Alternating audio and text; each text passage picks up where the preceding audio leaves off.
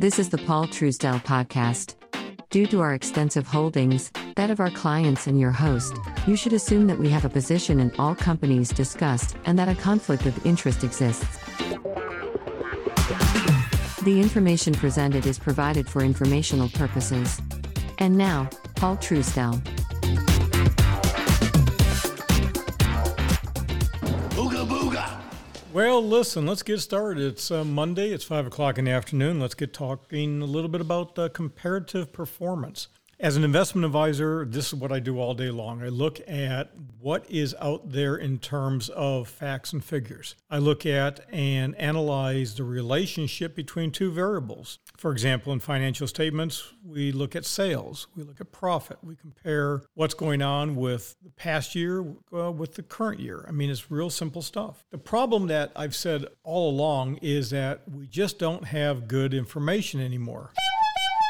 And it's a clown car out there. And it's concerning to me a lot because, well, the COVID situation really highlights how you have a coordination of information. For example, the Wall Street Journal had an article. It said COVID admission costs in the Northeast, for example, are much higher, as well as urban areas, than in the rest of the nation. Now, communities that are ethnically diverse, communities that you have more difficulty with communications because there's all sorts of different language barriers, culture, and genetic differences, there is a dramatic difference in the cost in some of these hospitals when it comes to COVID admissions. So we're talking about not just a few dollars, we're talking about a lot of money. I mean, a lot of money. The difference between $8,000 to $9,000 to $20,000 to $30,000, in some cases as much as $60,000. So, you have to sit back and go, yeah, this isn't very good. And what I do know is that in the second quarter of 2021, we had a lot of IPOs. It's a very volatile market, but there was $40 billion raised in IPOs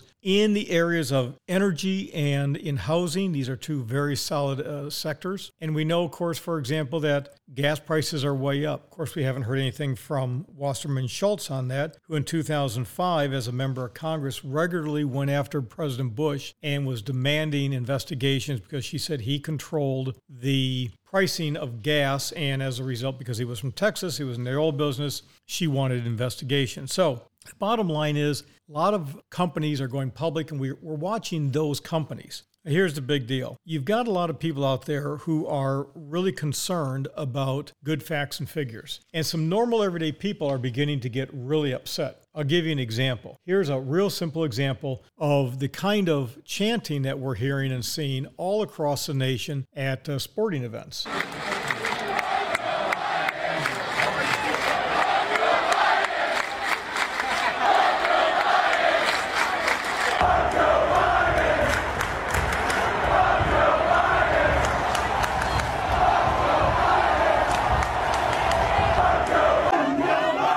Yeah, so they're not too thrilled about Joe Biden and some of the different musicians that are out there. Aaron Lewis, for example, is making it very clear.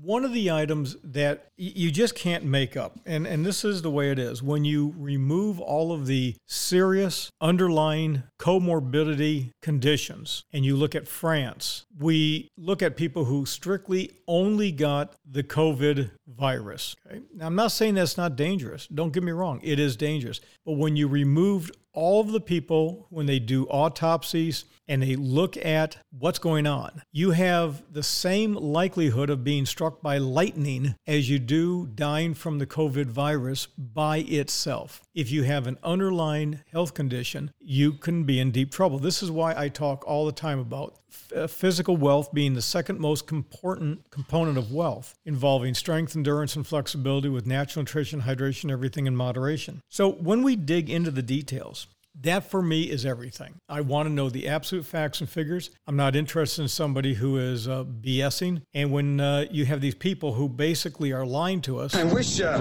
I had some loftier purpose, but I'm afraid in the end it's just the money. Yeah, it is. And again, like I say, always follow the money because This town needs an enema. Ain't no doubt about it. So with that, I'll see you tomorrow morning at 5 a.m. I want you to think about what I said.